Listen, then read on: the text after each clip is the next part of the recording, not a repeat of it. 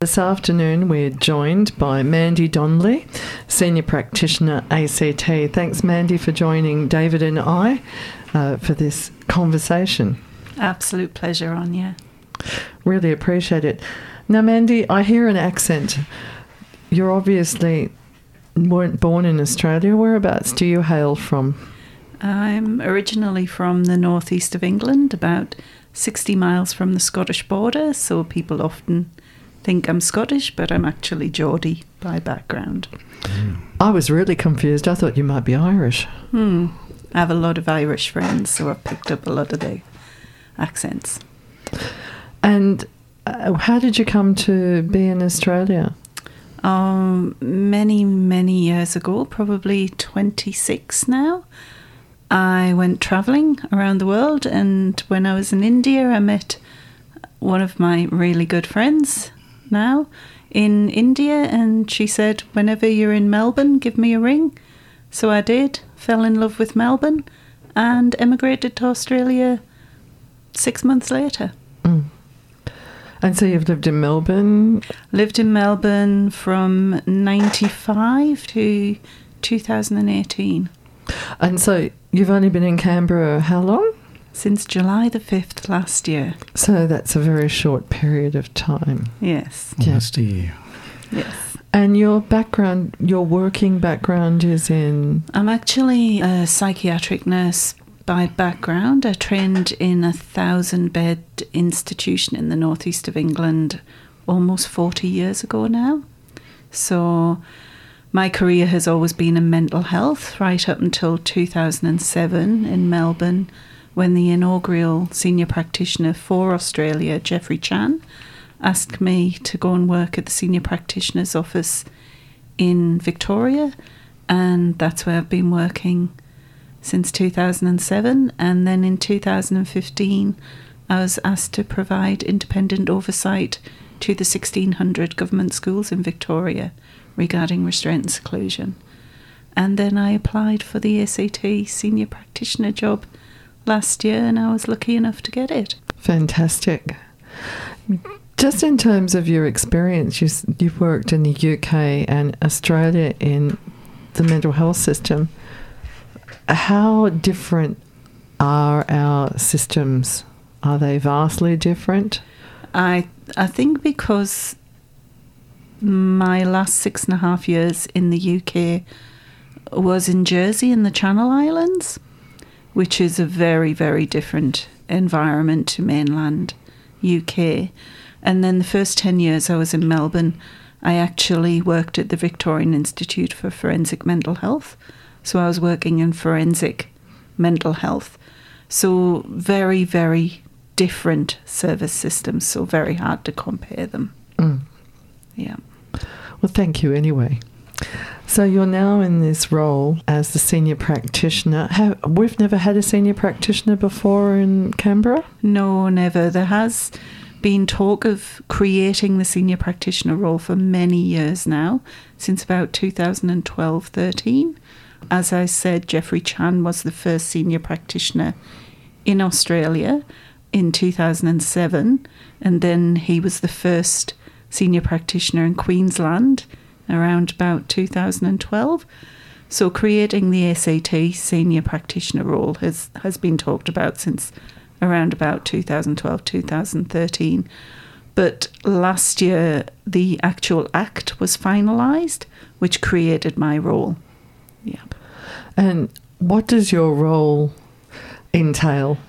It's very, very specific in its outline in the Act, that it only looks at regulated restrictive practices.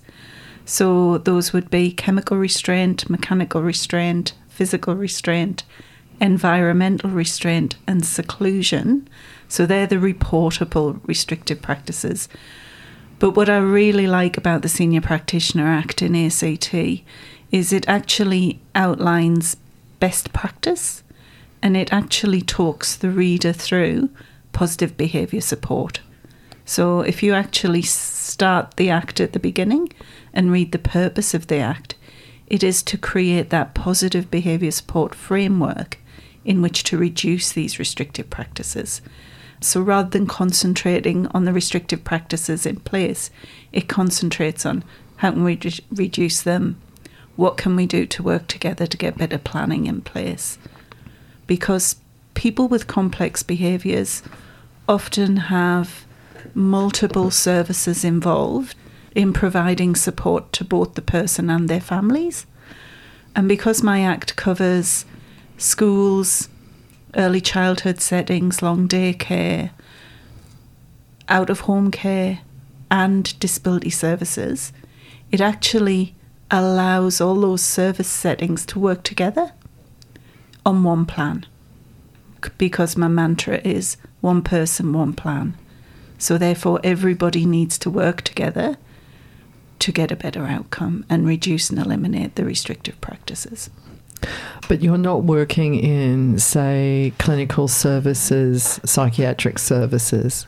Restrictive practices and clinical services are regulated by the chief psychiatrist within ACT. But as soon as somebody's discharged from an inpatient setting and they're being provided services and supports in the community, if there are any restrictive practices in place, those are then reported to me. Right. So would it cover places like step up, step down facilities? It depends where the funding's coming from. Because if the funding is coming from NDIA, then they're covered by my Act, because they're then a registered disability support provider. So people need to meet that criteria to come under my Act currently, but that doesn't mean that into the future the Act may not have a broader coverage of different services. Yeah, so that means that people who don't have a National Disability Insurance Scheme package aren't covered by the Act. It's anybody who's in receipt of disability services, but my experience so far has been that anybody with a psychosocial disability is generally receiving disability services from a provider through a package through the National Disability Insurance Agency. So that's just the way I need to define the coverage of my Act, because then people are regulated under my Act and need to actually report the use of any restrictive practices to me.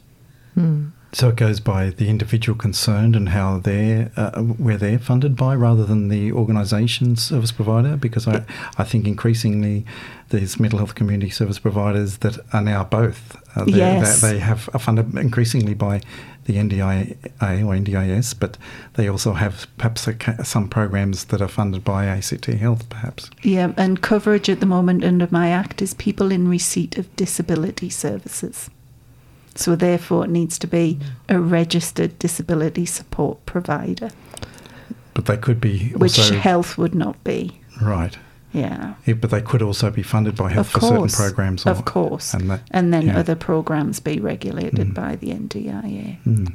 Yeah. Just for people who are listening, now we've got the new paradigm of the NDIS, and for some people who have a mental health issue, they now can sort of fall under disability. I still find it very hard to get my head around, because before we had the mental health sector, people with mental illnesses, even psychosocial issues, were over there.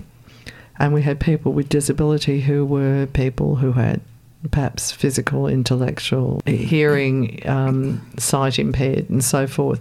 And we had the two very clearly separated out.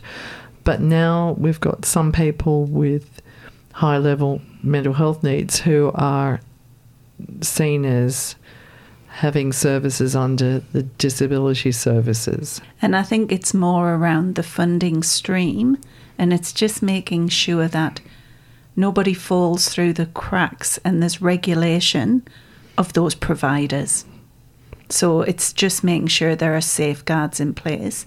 And obviously health-funded services have safeguards in place. So it's making sure that those community providers of disability services have the safeguards in place as well.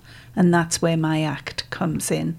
But it's an interesting landscape to navigate at the moment in ACT, because people are just finding out what they're entitled to and what they're not entitled to, and what the pathways for application is. So last week, on the 31st of May, I actually had the director for NDIA around psychosocial disability pathways come to ACT, and he actually presented in Belconnen last week, and there was a lot of really interesting questions from families asking how they actually access support.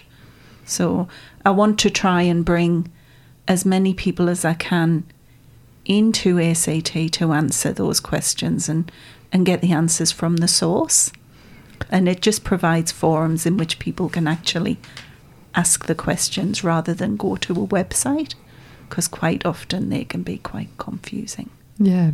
Thinking about people of multicultural backgrounds, were there many people of multicultural backgrounds present at the forum that you were speaking at? Yes, I think we had quite a good representation, a very multicultural representation from both families and workers, because we covered chemical restraint, dual disability, and the NDIA pathways for psychosocial disability. So there was a lot of interest, and there was 150 people came to the forum. So it was great to see that much interest, but also to have the chief medical officer there answering questions around prescribers. We had Professor Julian Troller from the University of New South Wales, who was presenting his data around the comorbidity of intellectual disability and mental health. So there was amazing speakers, and as I say, the interest was phenomenal. I've had phone calls every day since from families and from workers asking more and more questions and where they can find out more information. Are you planning on having another such forum? Because some of us couldn't get there because we had another obligation. All of the PowerPoints are online if people just want to go to my webpage and go to the Senior Practitioner Seminar Series. So far we've had one on schools and disability services. We've had one on dual disability and chemical restraint, and we're actually going to have the next one in August, on August the 16th, on early intervention and the early childhood space. And then on November 22nd, we're having one on forensic mental health. So we've had really, really good coverage from experts across Australia. So yeah, the next one will be August the 16th. But all of the PowerPoints are available from the speakers on my webpage. Very interesting reading. Did anything come out of that last seminar workshop day that was interesting or new for you, or new that you think could be picked up and developed further around what the speakers were saying? Most definitely, because Luis Salvador Carrillo was there, who is the clinical director for our mental health research area of ANU, and the connections were made between him and the NDIA director as well as the chief medical officer.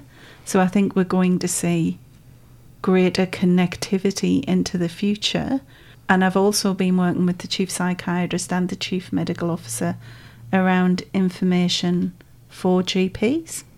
And Dr. Paul Newen came from the Centre for Developmental Disability Health Victoria and talked about GP education.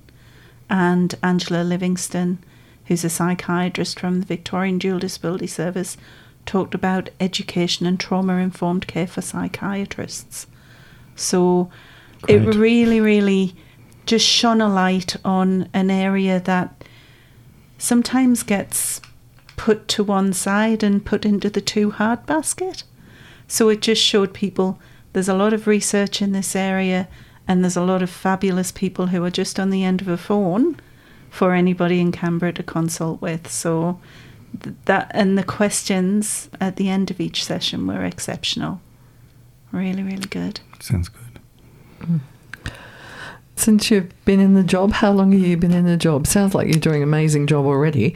I started July the 5th last year, and because I'm new to Canberra, I really needed to get to know what does the restrictive practice landscape look like across Canberra, and I needed to get people comfortable with discussing restrictive practice in a safe space, knowing that they weren't going to lose their job or weren't going to be seen as whistleblowers. Because when we have people who provide a service to people with complex behaviours and have a duty of care to that person, sometimes to keep the person or those around them safe, they may need to engage in a restrictive practice. And I just need people to talk about that and use the same language.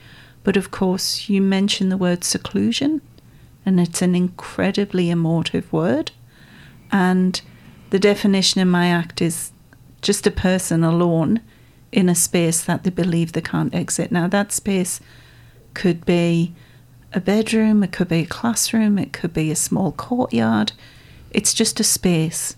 But what people conjure up is that vision of the seclusion room in a mental health setting or a justice setting where it's a small bare room with big locks on the doors. That's not the seclusion we're talking about under Maya. It's people being left alone in a space. And with any restrictive practice, it's just a flag that we need help. We need to provide that person and those around them supports to make sure that those restrictive practices are absolutely only in harm to self or harm to others situations. I recall reading, I think it's a couple of years ago, about a young boy who'd been locked in a cupboard in a school setting. So this is a restrictive practice.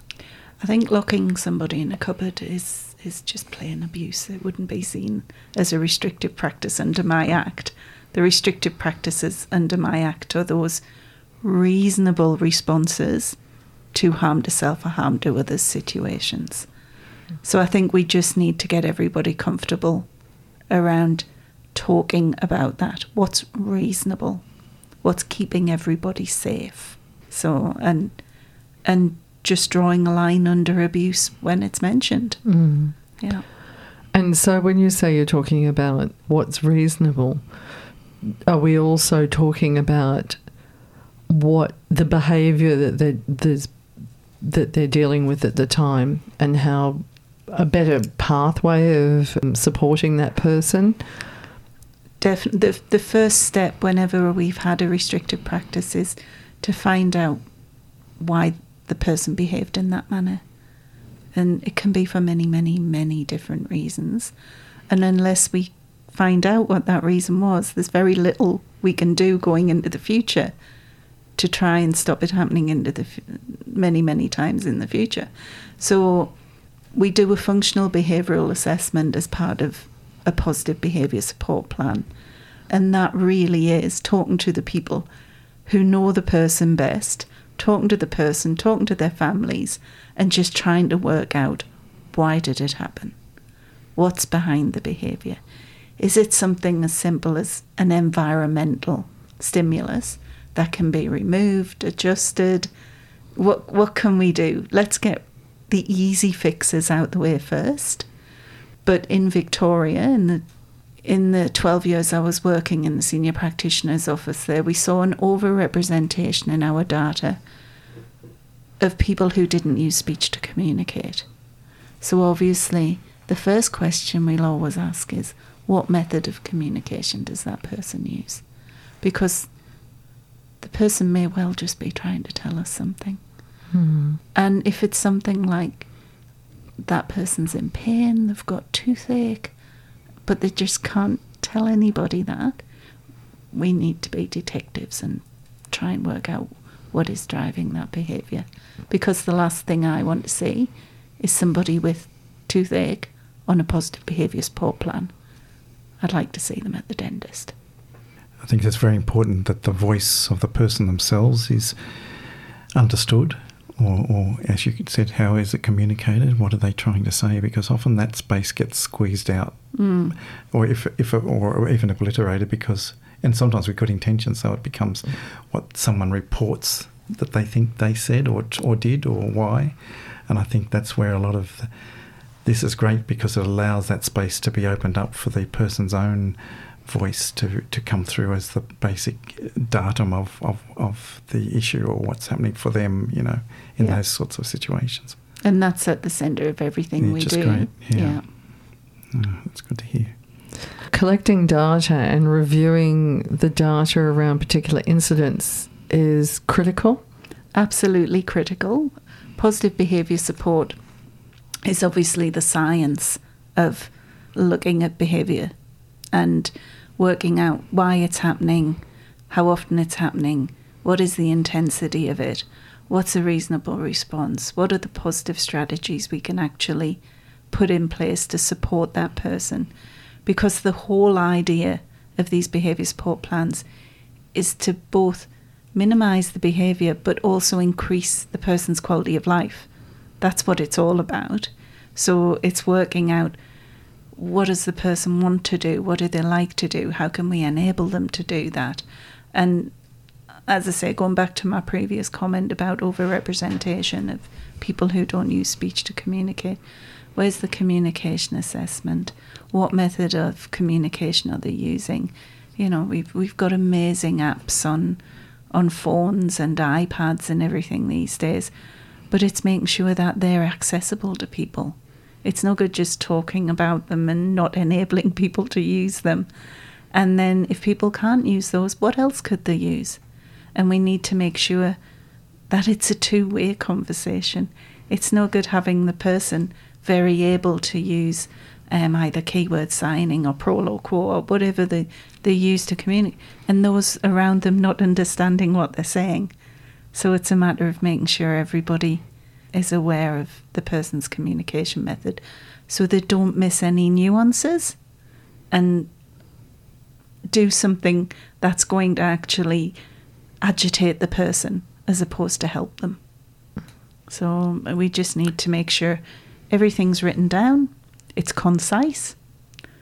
A short plan's a good plan because that one will get read. A 30 to 60 page plan will get put in a filing cabinet and nobody will ever look at it. So we just need to make sure that all of those key points are easily accessible to everybody supporting the person. And then those larger plans that have informed the 2-page plan are accessible to me, so I know the thinking behind those strategies. That sounds great.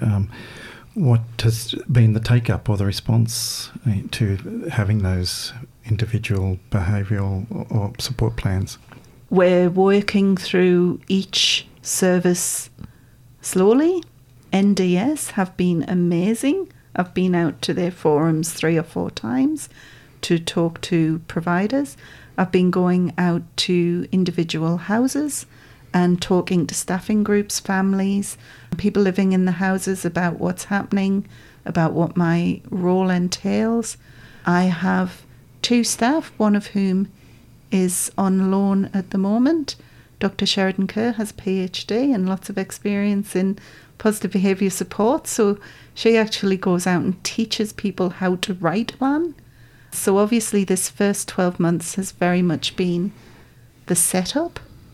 So we've been doing a lot of education, a lot of site visits. So now we're overrun with plans coming to the panel to get approved and get registered with myself. So, and that's what we wanted to happen. We wanted people to have the conversation in the first instance and then talk about the regulations and the compliance rather than the other way around. Yeah. Sounds good. To what degree is there a need for staff who are working with those particular people to have some upskilling? Well, this is the intent of the NDIS Commission. After 1 July this year, anybody who has a restricted practice in place should be funded for behaviour support in their NDIA package and access a behaviour support specialist who is actually employed to come out, speak to everybody who supports the person, and write the plan based on evidence-based tools for assessments, and then teach everybody how to implement that plan. So by default, we're actually teaching everybody about positive behaviour support.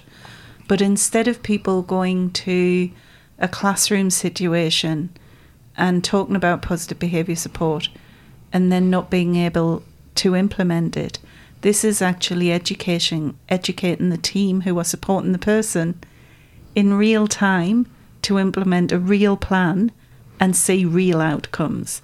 So I think it's going to be a much more successful way of embedding positive behaviour support across disability services, schools and out-of-home care, because the behaviour support specialists are actually going to have to come in and educate people in how to implement the plans. And people with psychosocial disability, do they fall under the need for these? Yes, if there's a restrictive practice in place. So things like locked fridges, locked front doors, restricted access to personal belongings, they come under My Act. So if it's response to a harm to self or harm to others situation, then they'll need a behaviour support plan. They'll need a behaviour support specialist coming into their house and educating everyone who's supporting them. So I'm hoping that as time goes on, that will permeate everybody's orientation when they start work in a service. We'll start talking about the Human Rights Act again, because we're a really lucky jurisdiction in that we have the Human Rights Act 2004. And I really want to reinvigorate people's appetite to look at the legislation and look at how it can have better outcomes for people. Sounds good. It's interesting. There's a few issues there. So the focus is on organisations who are providing services to people that are coming under their services in the community sector, in psychosocial services. Anybody with restrictive practices in place and an NDIA package, whether they're in supported living accommodation or in their own home, can get the services of behaviour support specialists. Right. So if someone, though, is receiving an NDIS package, but they feel the way it's been delivered to them is restrictive in some way, is that become an issue as well? People can contact me directly because they're in ACT, or they can contact the NDIS Commission. Right. And do you notice any issues that, say, between for-profit organisations and not-for-profits in the way they're approaching this issue, or does... To date, I haven't seen any difference because people are really just getting used to the idea of restrictive practices being regulated. So I can't say I've seen any particular patterns yet, but that doesn't mean that won't come out in the data as time goes on.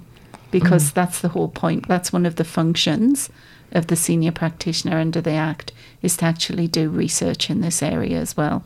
So as I collect all the information, obviously I'll be looking at which services have different types of restrictive practice and then trying to identify why. And I know that you mentioned that there's the personal behavioural support plans, or the individual ones, but you also alluded to, and I take it that this also goes to corporate plans that can address how they're going to approach this, or policies around that. Is that... Most definitely. Right.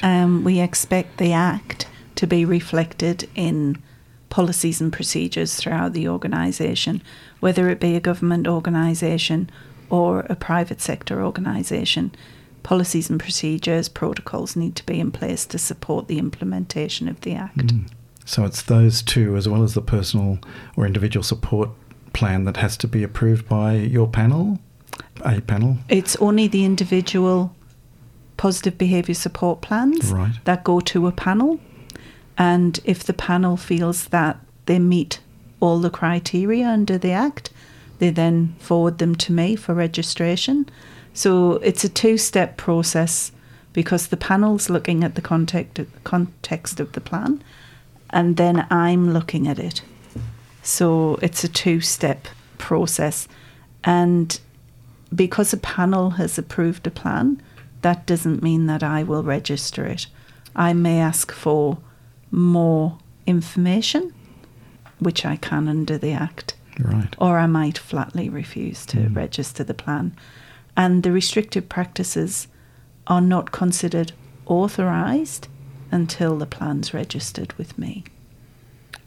Because I know from when I was involved in looking at restrictive practices in given contexts that what came out of it was not just the restrictive practice, but the culture and the systemic issues that lead to these practices around training, around staff mix and skills, and a whole lot of other issues that are beyond that outside of a scope of an individual behavioural support plan, I'd imagine. But so how would you say this process addresses those cultural and structural issues? And that's why I think the individual behaviour support plans and the engagement of the behaviour support specialists is a better way to actually address education of support workers around positive behaviour support, because they can actually see it improving the person's quality of life, and that's going to drive a culture change, because people will always do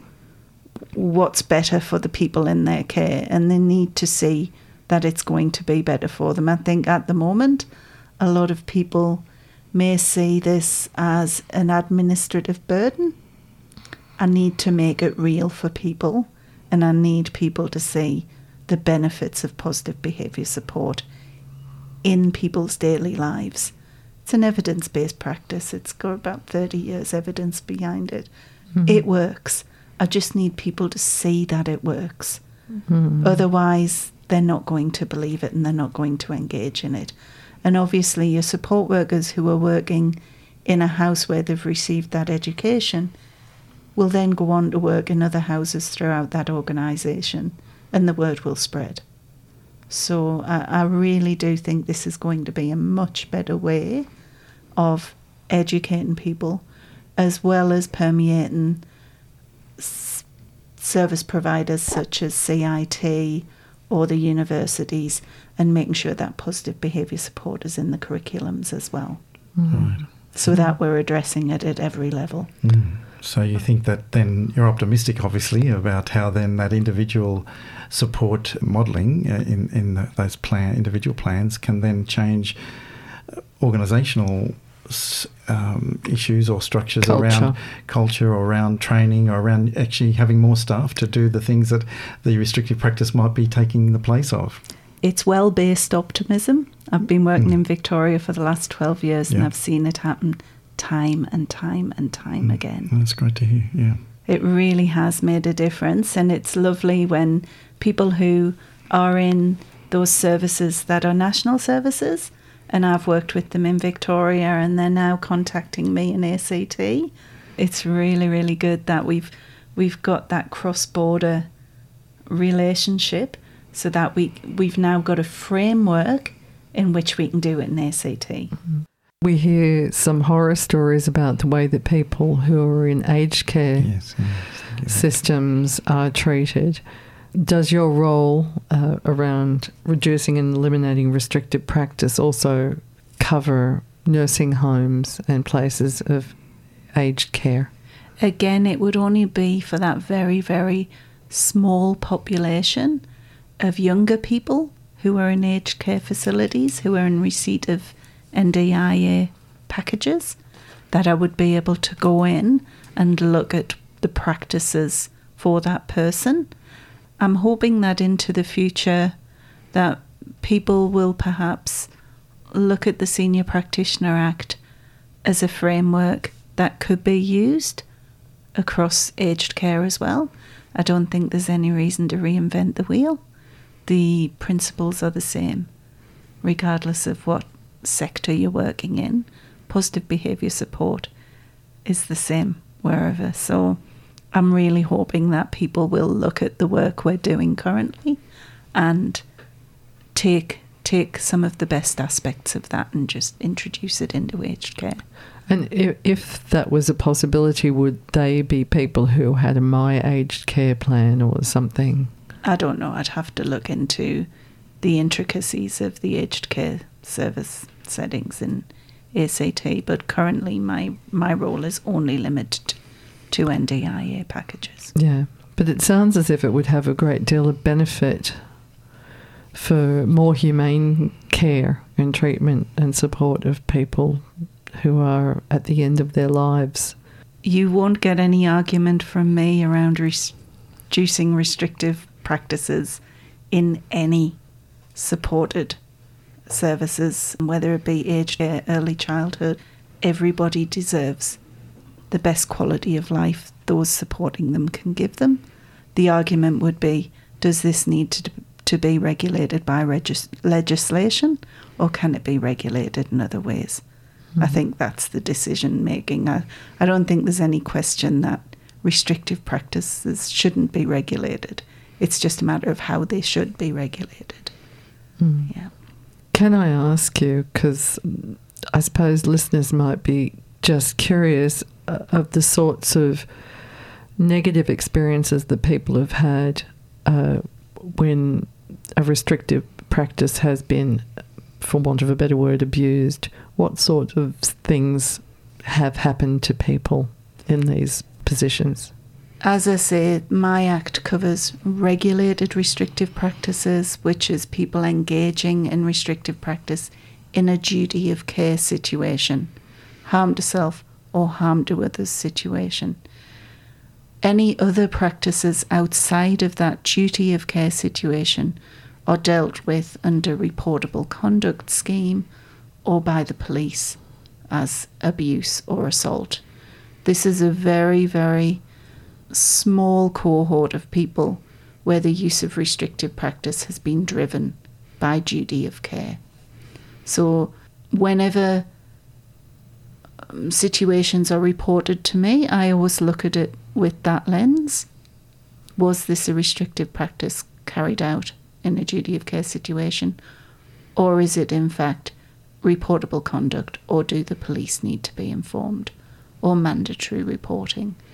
But to date, I think because disability services are a little bit ahead of the game with NDIS and with ACT going into the NDIS so early, I think conversations about restrictive practices have been had for some years now. And it's the other two sectors that are perhaps less mature around the use of the language, and they're now just sorting out what is reportable conduct, what is a restrictive practice, and what is abuse that requires police involvement. Are the services and organisations that you're going into, are they keen to see you come in the door? They are now. I've been here nearly a year, so I think the fear factor's now gone. People realise that I'm not going to come in all guns blazing, and that when I do come into a service or visit a house, it's purely to find out how I can help, how I can clarify anything. Could I perhaps send one of my team over to talk people through how you write a behaviour support plan, and just how do we move forward together?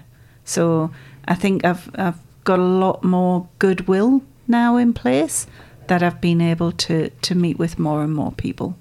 And people, as I say, NDS, schools, they've just been inviting me in on a daily basis. I would love to have 20 more staff so I could actually visit everywhere that people ask me to visit. And I'm sure into the future we will capacity build people to go out and do what I do now. But I always try and go out with senior managers. So once they've been out with me a couple of times, they're then looking through my eyes, because I think, as we all know, you can get used to environments, you can get used to situations, and you don't see it anymore. You don't see the look on the fridge anymore. You don't think about the fact you've got to use a key to get through 3 doors to show somebody into a house. So I just point those things out. and then we take it from there. But people have been incredibly welcoming in ACT.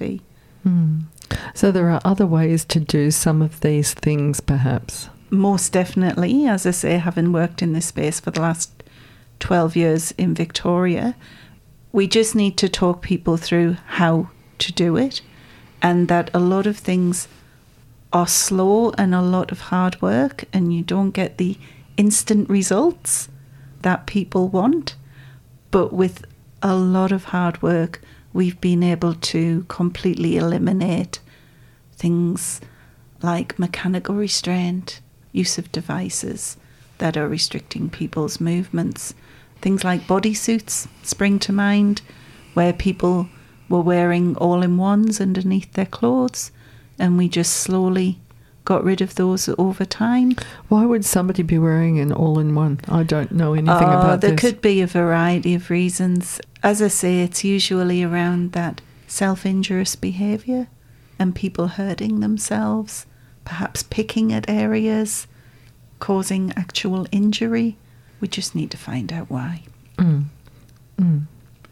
If you come across in your visits issues or instances or that go beyond what your own remit is, do you have an obligation there to escalate those? Or, I mean, if for instance, it is even a case of locking someone in a cupboard or a cage or other even less drastic ones like that could involve bullying or abuse in some other ways, do you? I've made very, very good connections across all directorates and with the Ombudsman as well, who obviously has carriage of the reportable conduct scheme.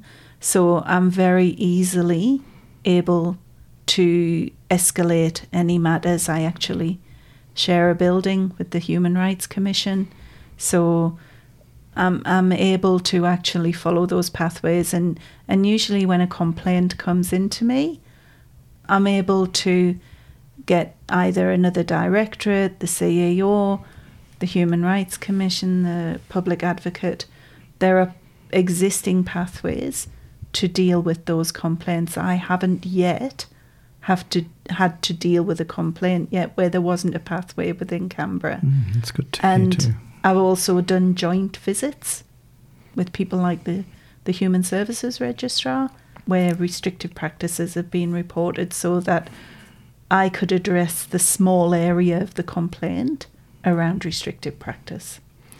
So that's great, because that's filling a link role as well. Yes. And an enabling role to escalate some of those things that would otherwise perhaps fall by the wayside or not get raised with those appropriate authorities. Yes, and it's an interesting conversation. Yeah. Indeed. I'm joining the dots every day. Yes, good on you. That's great. Is there anything you'd like to add? Have we covered everything?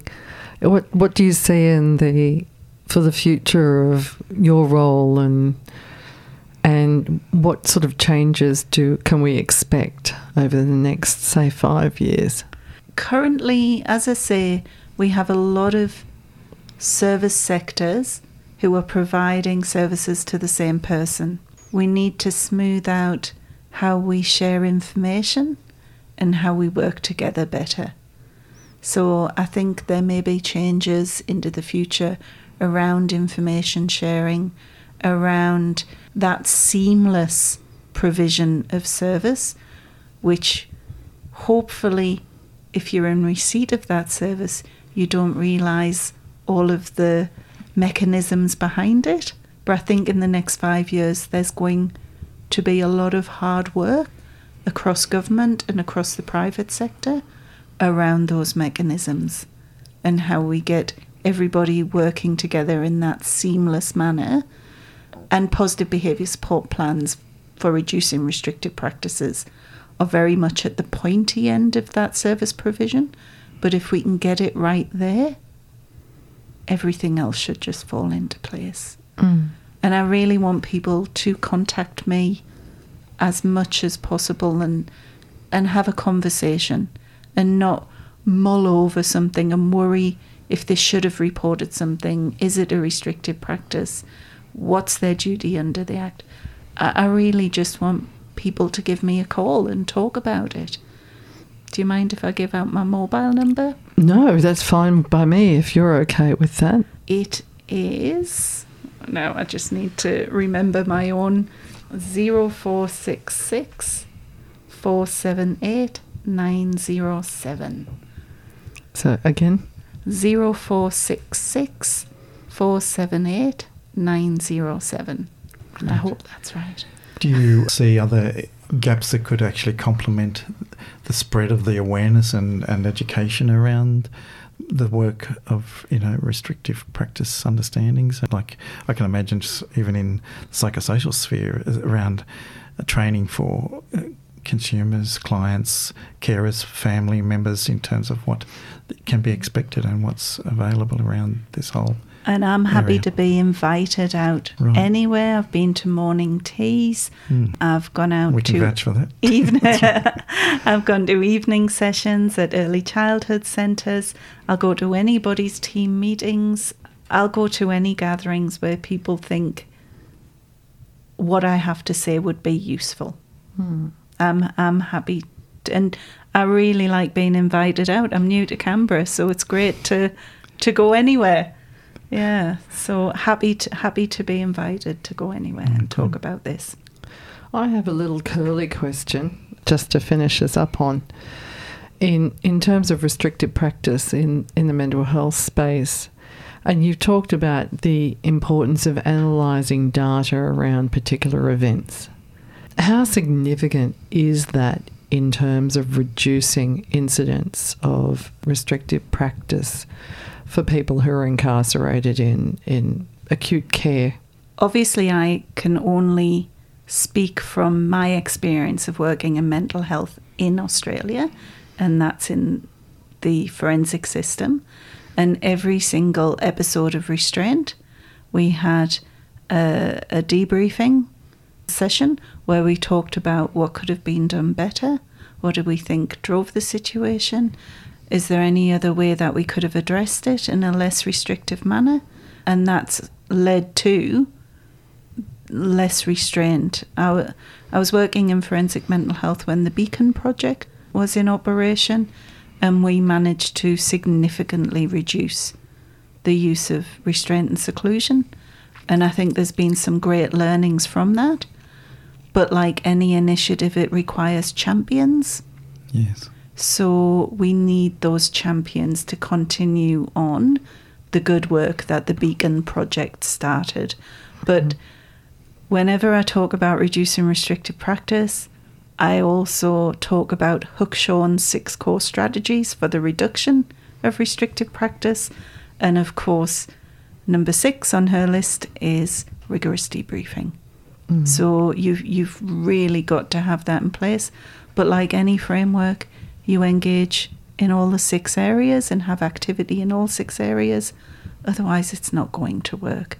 So I always ask organisations to look at Hookshawn's 6 core strategies and see what activity they've got happening there.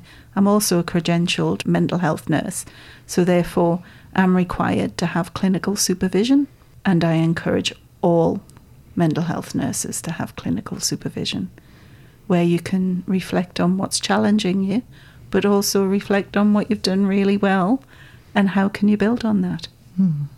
I was just going to say, Hookshawn is, yes, I think an important person in this field because she's the American clinical researcher, isn't it? As part of a team. Yeah, Kevin Ann Hookshawn. Kevin, yeah, that's right. Yeah, and New Zealand have just produced a resource that actually operationalises those 6 core strategies in a mental health setting. And it's a really nice resource. Good. Thanks. Okay. Well, we really appreciate you coming and giving us your time today. I know it's been a long day for you. So thank you so very much for giving us your insights and, telling us about the role. And it's wonderful that I think that we've got somebody dedicated to do this work now, because it sounds as if the way you're coming at it is from a very positive, educative perspective and trying to bring people along with you to change practice. So really appreciate you giving us the time, Mandy. Thanks for giving me the opportunity, Anya and David. Thank you.